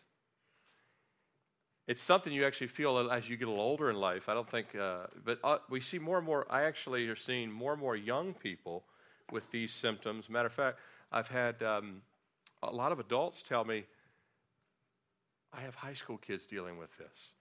And, I know that when I was in high school, we had a girl in our school that became anorexic, and which is, by the way, a good definition of fear is false evidence appearing real. False evidence appearing real. Do you know what Jesus said more times in the Gospels? Any other phrase He said? Fear not. Why? Because fear is the backdrop of all these things. We're anxious because we think it won't work out a certain way. We get, remember we talked about anxiety and depression are linked according to Proverbs. They're actually linked together. Either one can facilitate the other. But we need the Lord Jesus first and foremost, and we need that relationship with him. We need his loving arm around us. But then he's going to have us not just live just sitting like a monk on top of a monastery on the top of the Swiss Alps, just praying and talking to God. He's going to now send us out, and we got to live these things out. So that's where we need these solutions that we're talking about, because you guys still got to go to work tomorrow. You still got to work with your kids. You still got to love your spouse. You still got to reach out to a prodigal in your family. You still got things to do, and you need to know, all right, Lord, how do I handle these things? What are the things that I can start to walk in and put into practice? We know the sources. Those 10 sources I gave you, even though it's not an exhaustive list, I think almost anything else you can think of connects to one of those 10. You can think of other things. I'm guaranteed they're not disconnected to that 10. They're all connected, because at the end of the day, it's just our will, our either submit or surrender or not, and then the things that we can't control that come against us. And really, even the first 4 could all be categorized sin. Busyness, all the self-reliant, that could all be categorized. I broke it up a little bit just so we could bite it off a little bit and help us digest it, if you will. So let's take a look at the solutions. I have, and I'm going to read through them, and I hope that they'll be helpful to you. I have a list of 28 things. Now, nobody can follow a list of 28 things. Everything in the 28 things is not necessarily for everyone, so I distilled it down to say these 7 things are the most important things. Jesus wrote a letter to how many churches? 7 churches. It's something to say to each of them. And these 7 are the most important. They go back to the list of 10. All of us, we have things that we just need to confess. I don't know about you. I pray and confess things in the morning, in the afternoon, in the evening. My girls can tell you, no matter how many times I pray over them, I say, Lord, forgive us for sins we're not even aware we did. Any of you pray that? You've actually done some sins today that you're not aware of. But the Holy Spirit would say, well, you actually did. It could be just a wrong motive. Now, we're covered by the grace of God for those things anyway. So you're not, I'll talk about salvation on Sunday. You're not going to hell because you committed a sin and you died the next minute. You're covered by grace. But at the same time, for the working and the power of the Holy Spirit and to be delivered from a spirit of depression or anxiety or fear, you need the overflow of the Spirit flowing through you. And so when we are conscious of sin and we won't repent of it and we won't ask for forgiveness of it and we just kind of dust it under the carpet, then God says, you're still going to be struggling then. You're still going to have deep anxiety. He's going to let you be uncomfortable until you change your ways. How many of you remember the story of Nebuchadnezzar? He thought he had the world on a string. God let him lose his mind, literally lose his mind. You think about, a panic attack or a nervous breakdown. Nebuchadnezzar totally lost his mind, and he crawled on the ground for 7 years as a wild animal. His fingernails grew out. When he was done, when God says, all right, now do you know who's in charge? Now do you know who gave you all that you have? He ended up actually worshiping the true and living God. Now, to some extent, God does that with us. It could be 7 hours in your life. It could be 7 days. It could be 7 months. I hope it's not 7 years in our lives. I hope we respond to the chastening Lord where he says, hey, I'm letting you be uncomfortable on a reason. I'm waking you up in the middle of the night to get your attention because I can't see that you're too busy during the day. God started doing that with me at times. I would be so busy, he'd wake me up at like 3 in the morning and said, you're not finding time to talk to me, so you and I are going to talk. I actually own the night too. So he just wake me up. It got my attention, so I started making sure that I was talking to him throughout the day. But repent. And you might not be in deep, grotesque sin. Some people are. But we need to confess, and it might be just, again, you might have a problem with gossip. You just keep gossiping about people. God says that has to stop or you are going to continue to be a bundle of nerves. Can't be gossiping. You might say, well, it's just a little slander. I like to throw it in there to make the story extra good. God will say, no, that's got to stop. It ends now. I'm not able to pray for so-and-so. God says, you better start praying for them. I don't really like you. You can pray for them anyway because your peace depends on it. Isn't that good to know? I'm not going to hold on to anything anymore in my life. You can, but I won't. Because it's not worth it. I'd rather be in a right relationship with Jesus, walking, praying and reading. Not everyone can do the exact same time, but all of us have more time than we say we do. Let me read this from Pastor Lewis Neely. He's right about 80 years of age, pastor of Warehouse Ministries in Sacramento, California. He's a Calvary Chapel pastor. He's now been ministering and pastoring for 53 years. Later this summer, we're going to show you a message from him. If you come next Wednesday, you're going to see a powerful message from Jim Cymbala that he gave at the East Coast Pastors Conference this coming Wednesday. Not Sunday, but Wednesday. I want you to see it. I think every church should hear what he has to say. I want our church to hear what he has to say. He's the pastor of Brooklyn Tabernacle. Some of you may be familiar with the Brooklyn Tabernacle Choir. He's the pastor there. Well, him and Lewis Neely and Raul Reese, I want to play each of their messages sometime this summer. So once a month, we'll stage them. But the first one will be Jim, and then we'll show Pastor Neely's message. But this is one thing that he said that is so true. This is a message he preached, 16 sermons on prayer. How many think prayer is incredibly important in your life? Jesus made the time to pray. And this is what he said. He said, someone told me the other day they simply don't have time to pray. This was in his message. 10 minutes later, they were giving me a detailed account of the last 5 football games. I don't have time. I will tell you something, folks. Life will create circumstances where football won't do it for you. Our diversions won't help. Television won't solve the problems. Movies won't solve the problems. Our fun and games and all the things we pursue won't mean a thing. And the wonderful thing is that Scripture says, we have a Father who upbraideth us not. That's a Father who doesn't scold us. He's saying, look, God will get you to the place that all of the diversions you finally realize. I joke about it, but a Netflix binge doesn't solve Monday's problems. They're still there. And you finally say, you know what? God, I'm just going to start praying more. Get it on my knees. Literally, if you can. And some of you can't get on your knees anymore. Get on your knees in your mind. That's good. That's fine. God knows where your heart is.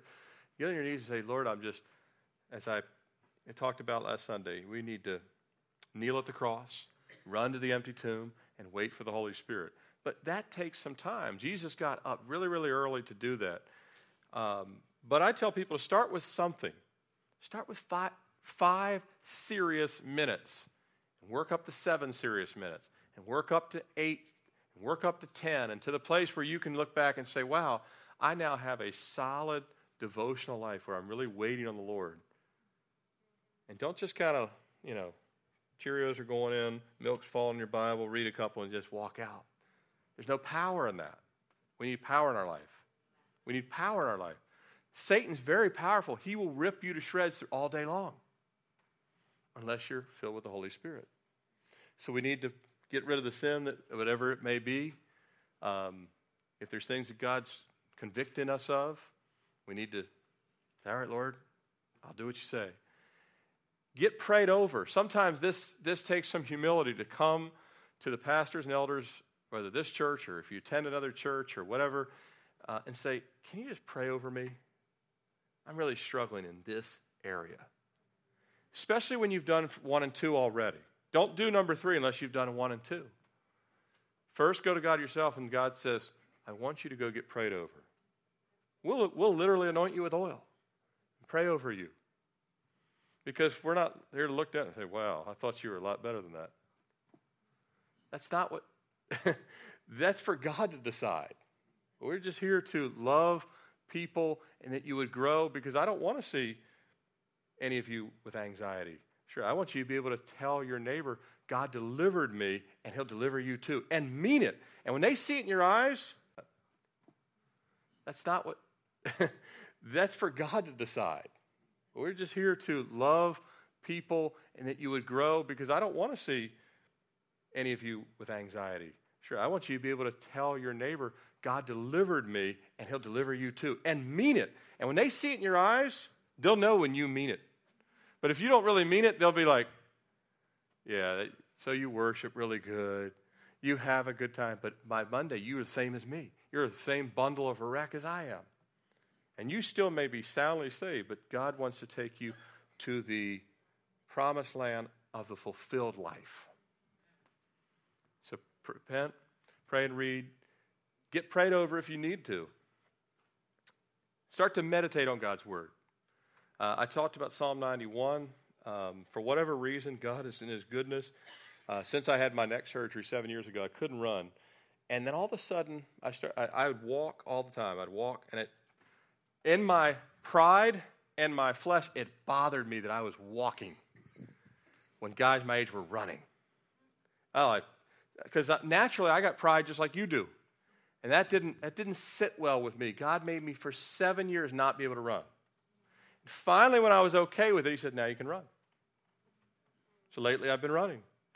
And I'm up to like 3 miles, and I only run, the only reason I run is to pray and talk to God the whole time.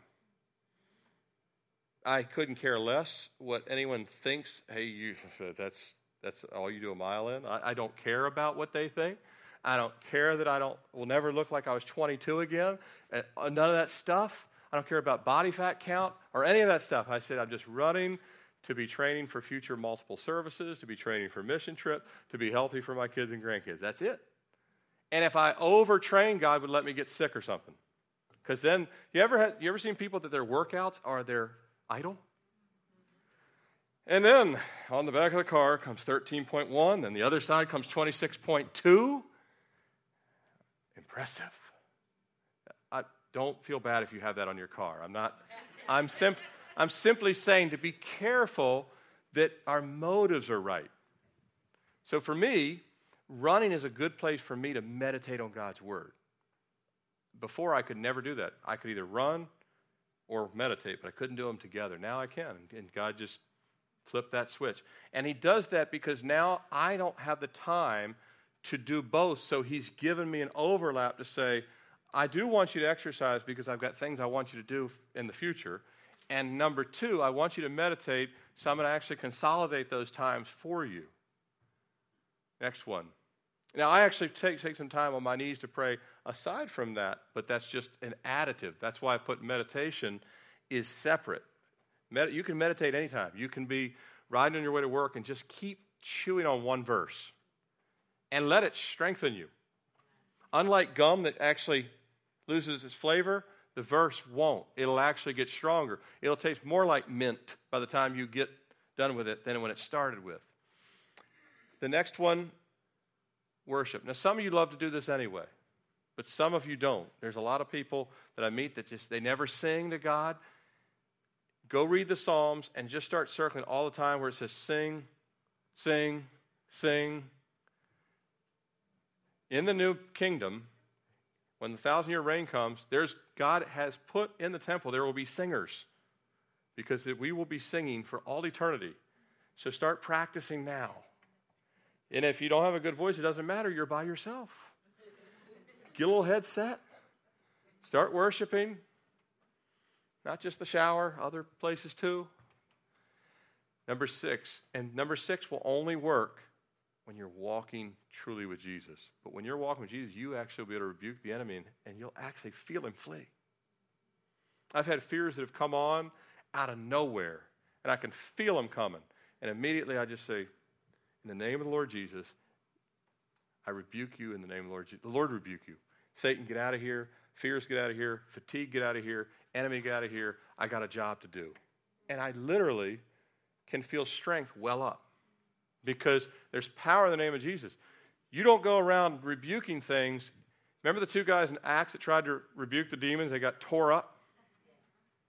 Why? Because they were in their flesh. If you hear people shouting down Satan and stuff like that, and you see them, you know how they live during the week, you know they have zero power. They're just a paper tiger. You never see me rebuking Satan from the pulpit or anything. This is in my personal life. When you see people flaunting this, it's nothing but a pride show. You're rebuking the enemy.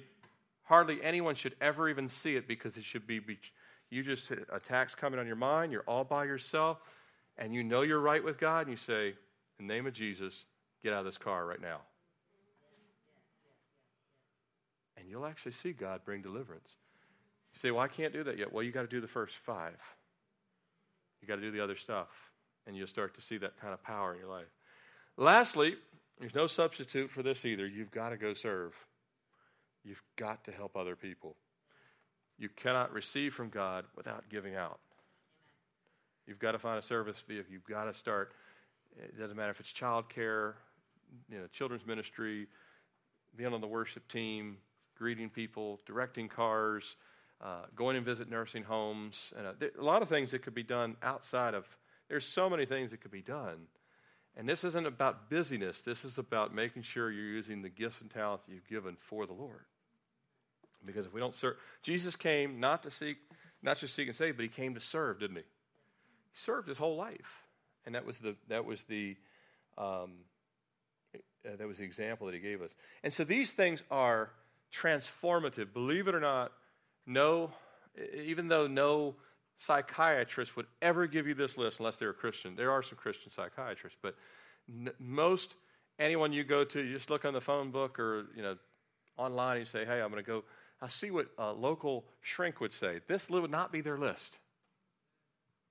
They would give you some kind of test and test your thought process and everything else and say, a good drug for that. That doesn't help. God wants to live. Asa should have gone to the priest first. He went to the physicians first. If you want to go to a physician, go to the great physician. And then, if he still sends you, if you've got some issue that really is medically related, God will make that clear to you. He'll make it clear. I'm not here to put down that there's not other means, but that's not where we start. That's not what this workshop is about. It's starting with the things that God's given us. Now, I'm going to read off, and if you want to write them down, we've got about 15 minutes. I've got a list of 28 things. Some of them are practical. And just the practical things are very valuable if we've implemented the spiritual. Would we all agree? It's many things that we do in our life are practical, and they do have benefit. You remember Paul said bodily exercise profits a little. He didn't say it was zero value. He didn't say it was zero value. He said it profits a little, but it would profit nothing if we had not the spiritual first.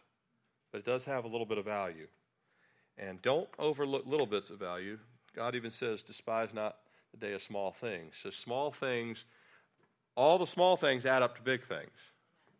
So the little things do matter, but a lot of times people, all they focus on those little things, and so they've never dealt with the heart issue, and therefore they never see victory. So number one, which is not number one, I don't have a one on it, but resolve to seek first the kingdom of God. Just keep reminding yourself, Lord, am I seeking you first and everything else? Because then all these other things will sound reasonable. Well, they are reasonable. Jesus has purchased us. We've been bought with a price. Seek first the kingdom, and he'll align everything else. We talked about confessing our sins, number 2.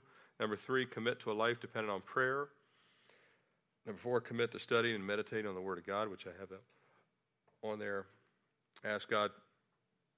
Number 5 here on my list, and I consolidated, but if you're just following the list here, number 5 I have, ask God and walk in faith to incorporate prayer and word throughout your life all day long. So again, just what you start in your devotional time becomes the attitude of your heart. George Mueller used to open up, if you have a Bible at work or something like that, George Mueller used to open up and just glance down at it all throughout the day because it would keep him centered on God. That's why he had such incredible faith. One of the greatest men of faith that the world's ever seen. We talked about worshiping and song. This one is number 7 on my list, and again, it doesn't match up with this because I had to consolidate the 28 to the most important. But if you're taking notes, how about you can just put them in bullet form instead of numbering, just maybe bullet form.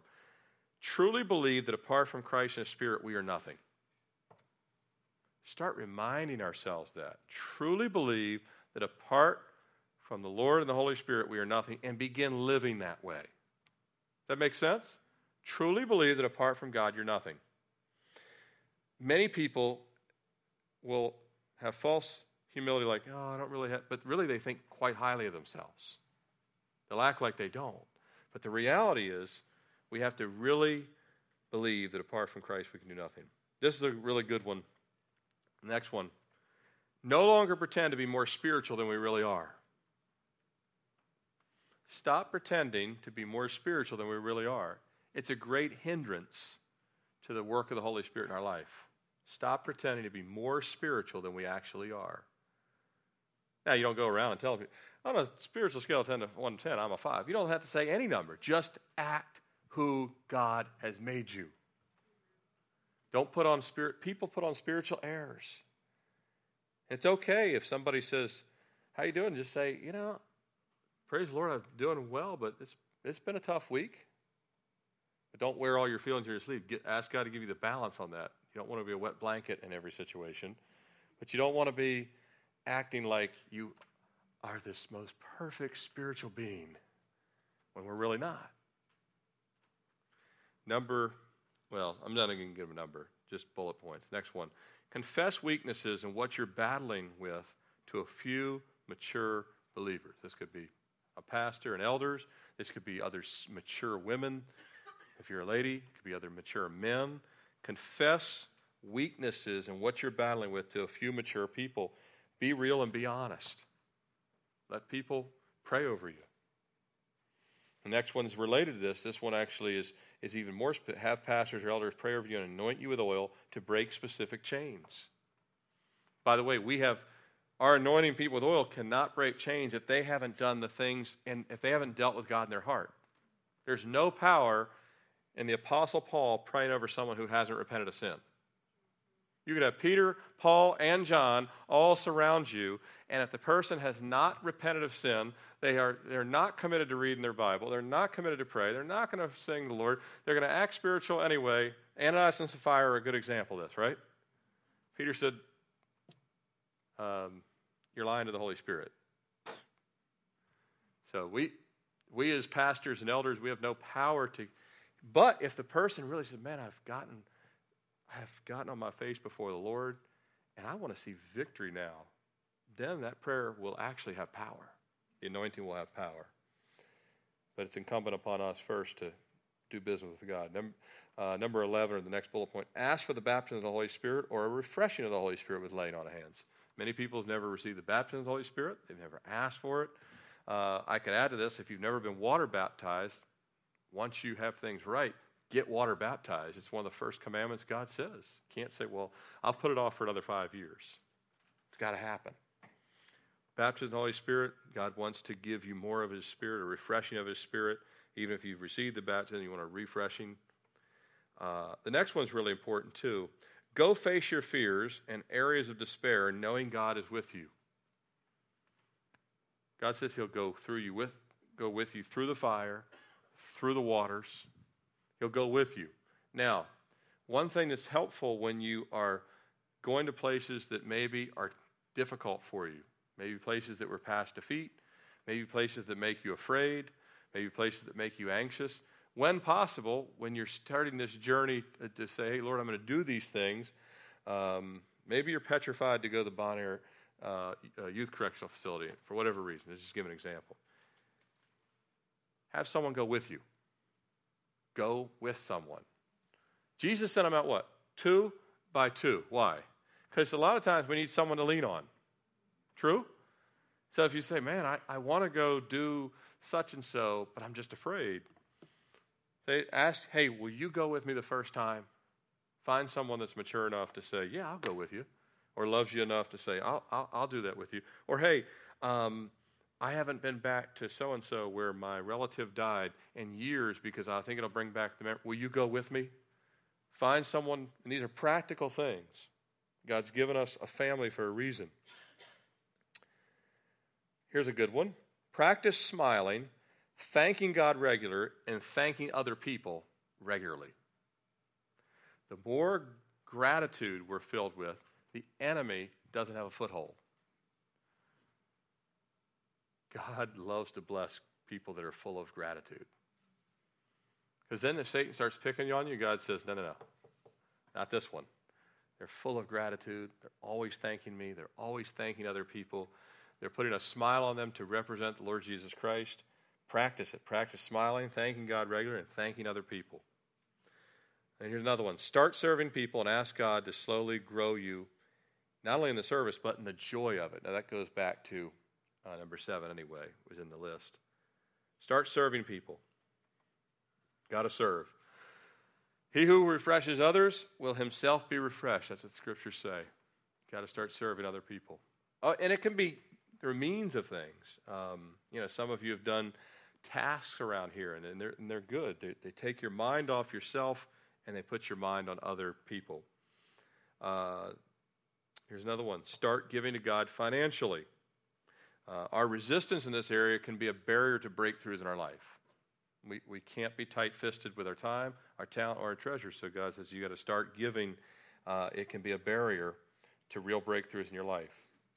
I didn't say you had to start, tithing. I mean, we talked about first fruit giving in Proverbs, but the bottom line is, say, Lord, what do you want me to start with? How do you want me to start giving to the work of the ministry, the work of people being saved, the work of discipleship, the work of a local church, mission field, you name it.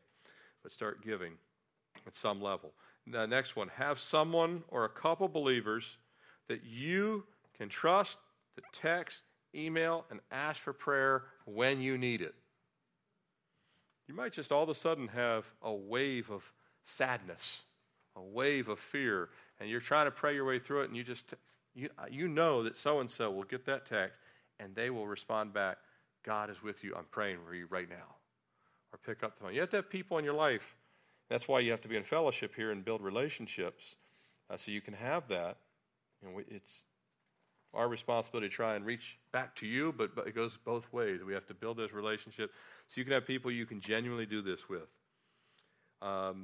Here's another one. Start exercising and make exercise about being fit to serve Christ, to serve your kids, your grandkids, ministry. Try and make the time of exercise a fellowship with God. Maybe you want to exercise with another Christian brother or sister in fellowship. But just make sure that you're doing it for the right reasons, not to be on the front of Muscle and Fit magazine, which is far too late for me anyway, so many of you as well, right? So we don't have to worry about that anymore, right? But we want it to be for the right reasons, that we just have more energy to serve the Lord. Stop over-exercising. Studies have shown it actually causes depression. Did you know that? These people that worship their bodies, God makes it reverse for them. Plenty of study. Over-exercising causes depression.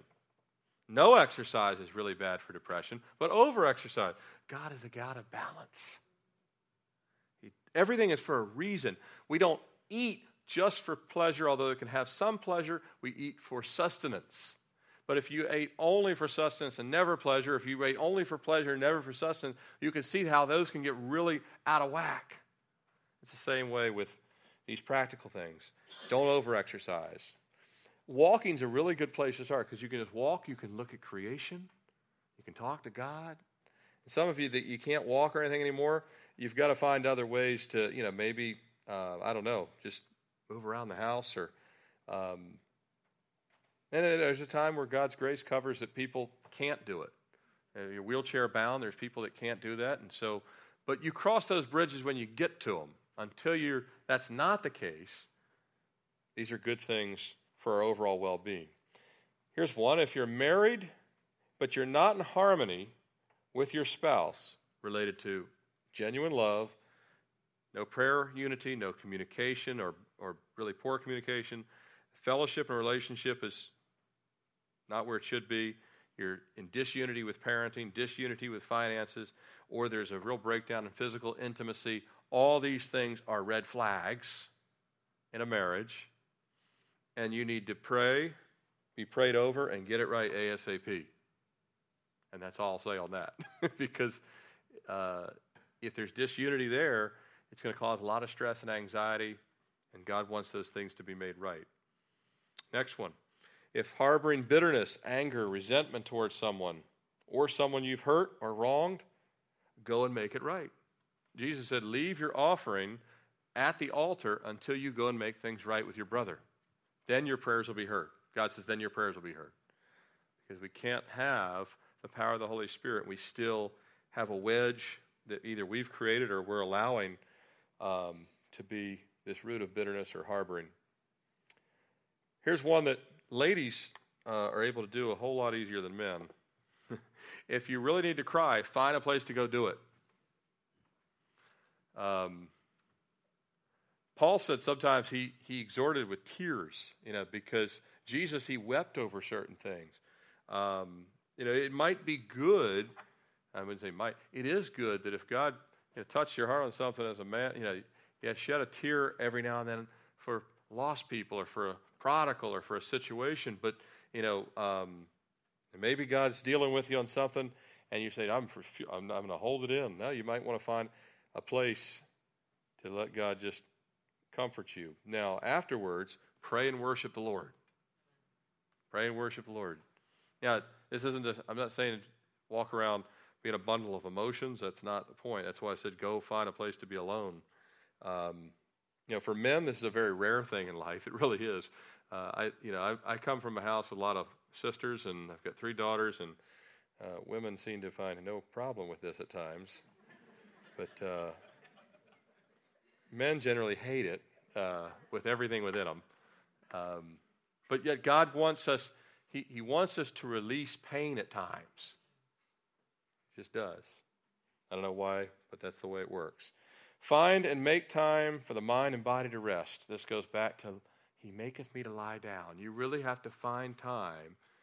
6 days shall a man work, the 7th day rest. You've got to say, Lord, I'm going to make time to rest. And some of that rest means go to bed on time. That's a daily thing. Turn off the electronics. That your mind is still thinking. If you've been on the TV and smartphone and iPad and all this stuff, and your mind is still thinking into the early morning hours because it's still wired. And people don't get deep, restful sleep.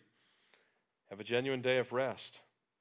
Many of you, if you can, you should make Sundays your rest day. I'm not telling you, that it has to be that way. If my best day off is Wednesday, that's fine.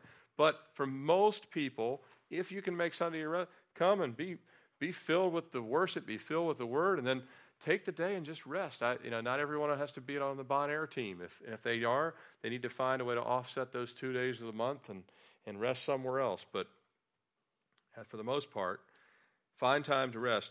It's okay to take a nap on Saturday afternoon. It's okay and it's a good thing to read a book for just enjoyment. It is. Next one, start to eat healthy food and ask God's help and say no to foods that only satisfy cravings. Because a lot of the food, these are practical things. This in and of itself would not solve problems, but when we're doing the spiritual things first, they are additive. They are helpful. To eat healthier food, you'll have more energy. Your mind will not be, have some of the bad chemical reactions that really are in a lot of the things that we crave. So, ask for God's help. Say, God, help me to say no to these things that just are cravings. We crave a lot of things that aren't good for us. And like I said, that's just some of their time as well. Take time to fast from foods and or in addition to also fast from habits that are just time wasters in our life. Take time to fast from food. Our Guatemala team is fasting tomorrow, so I'm going to be gorging when I get home tonight. No, I'm just kidding. Our Guatemala team is fasting tomorrow, and the reason why we're fasting is we believe, we honestly, deep in our depths believe that we'll see stronger breakthroughs when we're in Guatemala and more fruit if we simply fast before we go. I don't always love fasting. It doesn't bother me near as much now as when I first started it, but many times my flesh, just like anyone else, doesn't really feel like it, but we don't live by feelings, we live by faith. So fast over some things. Say, Lord, I'm going to fast over some of these things that are dominating my mind. And I only have 4 left, and then we're done. This is a good one too. Find and make time to intentionally laugh some more, and be glad. The Bible says it does good like medicine. It really does. The more you intentionally take time to laugh, and make sure it's good, clean fun. Unfortunately, a lot of things today that are made to make us laugh are full of curse words and all kinds of other garbage. It really is hard to find a decent comedy these days. Am I right or what? Every time we'll go to rent a movie, it's like, we have to go like 800 movies down to find something.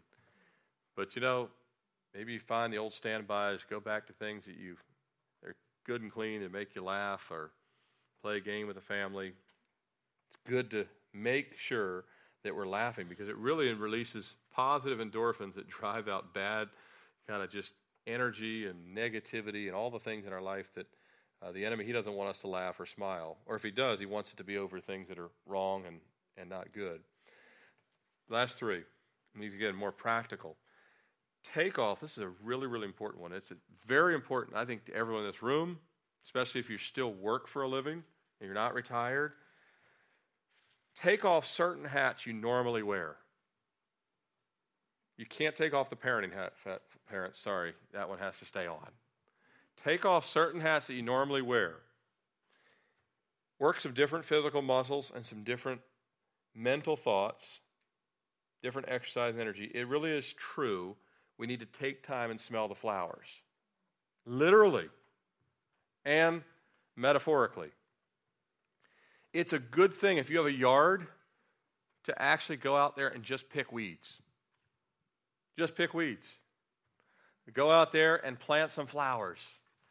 Get the earth that God created in your hands a little bit. Go do something that is not a spreadsheet if you live on spreadsheets. It's not grading papers if you grade papers. It's not looking at medical charts if you look at medical charts. It's not wiping noses if you wipe noses. Whatever it is, you just say, I'm going to go do for this time. But is that a benefit when you do it and say, God, speak to me spiritual things while I'm doing this? Why do you think Jesus talked about agriculture constantly? He said, look at the fields over here. Look at the birds over here. Look at the flowers over here. He always was pointing to these things. He got all of his illustrations that way. So when I've had to cut out a dead part of a bush, God's reminded me that he prunes dead parts out of my life, dead parts out of the church. And when the bush came back strong, he says, that's what I do in you. That's what I do in the church. So take off hats. I love to teach and study God's word, but I have to have a break from it, because it is also my job. And I have to say, when I go cut the grass now, I love it. The hum of the mower. I talk to God. I smell the grass. Just really take the hat off. Say, all right, all the week, I am a claims adjuster. I'm not right now. It's good for you. Let God just kind of let those other things come in. Take a walk with your spouse and just say, smell the honeysuckles right now, or just things like that. It's good to take off these hats. Otherwise, you're always in work mode. You can't, and that's why people go to bed dreaming about spreadsheets and stuff like that. They can never take, and it's bad today. The enemy has turned up the fire when it started with BlackBerries in the early 2000s. Because Satan says, I don't want you ever unplugged from anything. I want you plugged into it all. I want you plugged into ESPN and your job and your kid, and I want you plugged into every outlet plugged in. Satan wants you plugged into all of them. God says, now I want you to unplug a bunch of them. Take those hats off. This is a good one that you can do at work. Listen to classical music. Well, just put some headphones, and you can work and just, there's something about harps and stringed instruments and stuff like that. They're mentioned in the Bible. I do that when I'll study. I put on classical music, just play in the background. And you don't have to do that. You can put worship music on and stuff like that. But sometimes no words, what's good about no words is the no words aren't influencing what you're trying to get done work-wise or thinking through. So classical music, it's shown to, it actually lowers people's blood pressure. It actually calms. Saul, when he was uptight, he would have David come play the harp. He didn't say come play the drums. That actually fires you up. Wait, there's a time for that too. But yeah, there's a time to dance, and there's a time to actually just be calm. Lastly, don't read helpful books about fear, despair, anxiety, and things like that when you're feeling that way. There's a good time to read those books. The best time to read those books is in preparation. You're actually walking strong. Read them then. When you read them in the time that you're going through those things, a lot of times they can actually, anyone ever experienced this? They actually, if you're reading them thinking that the only book to go to when you're feeling bad is the Bible. Now, you might say, well, I don't know about that. Hey, you're free to try other things. I read the other books in preparation when my spirit is nice and calm. If I want to read about panic attacks or anxiety, I don't read them when I'm having those things. I read the Bible. Make sense? But those other books are still good. This book from Steve Mays, Overwhelmed by God, I don't generally read this when I'm feeling overwhelmed. I go to the Bible when I'm feeling overwhelmed. A good time for me to read this is other times, and I get a lot of solid stuff for it for like moments like this, or you want to share something with your kids, or you want to help a family member. Does that make sense? So know that when you're having anxiety, stress, fear, go only to the Bible. This is supernatural. This is really good stuff. Know the difference. This is direct. It's like a lightning bolt from heaven. This is a snapshot picture of a lightning bolt from heaven. There's a big difference. You see the difference? Good books are still good books, but they're not the actual lightning bolt. This is the real thing. And so that's the last on the list of practical things. That's all I could do in tonight, and that's what the Lord put on my heart. I hope that it was this anyway beneficial? And if you're lying, the Lord knows, so. I hope it was helpful to you. I've tried to be as real and transparent as I can to let you know that, hey, all of us deal with these things. Trust me. People that you think don't, pray for them. They got their own things that, and they need, God wants to give us power. Go back. Don't forget in Romans chapter 14. Righteousness first, then peace, then joy. Righteousness first, then peace, then joy. That's why all the lists start with righteousness first. Can you tell that? Righteousness is first. Then get to peace. Then get to joy. When that happens, you'll actually have truly something to share with a lost and dying world. But I want us to put the oxygen mask on first here. And tonight won't solve anything. It'll solve something. It won't solve everything. You say, well, next week I still go back to these things. Start to study them. Start to really implement them. Say, Lord, I'm going to do that. Help me keep that which I've committed. So let's close in prayer. Lord, we know that apart from you we can do nothing. We know, Lord, that we're inclined to sin. We're inclined to our own selfish tendencies. We're inclined to try and be self-reliant. We're inclined to do things on our own. Lord, we're inclined to fear. That's why you said fear not so often. We're inclined to be anxious because we can't control things. We're inclined, Lord, as our bodies age, Lord, to be upset. We're inclined, Lord, to, when we've seen darkness in our life or death in the family, Lord, to remain in despair and depression. And Lord, we want to be set free of these things. And so, Jesus, we just come to you as needy as we can possibly be and say, please forgive us. Please help us. Please fill us afresh and anew. Lord, I pray that you would take what has been shared tonight from your word, and Lord, that you would sow the seeds far deeper than I ever could, and that each person in here would start to find that living water that comes with, Lord, just surrendering to your righteousness, surrendering to your will, and Lord, that everyone in this room would experience new measures of peace, new measures of joy. If anyone here doesn't know you as Lord and Savior, Lord, that they would do that. If anyone needs to be baptized, they would do that. If they need laying on of hands, they would do that. But Lord, not until first, each of us have done the things you've asked us to do personally and vertically with you. And Lord, we know that you desire that we would receive the peace that surpasses all understanding. And we know that you desire to break every chain. And Lord, right now, we ask that you would rebuke the enemy on our behalf. If there's anyone under spiritual attack, and we ask these things in Jesus' name. Amen.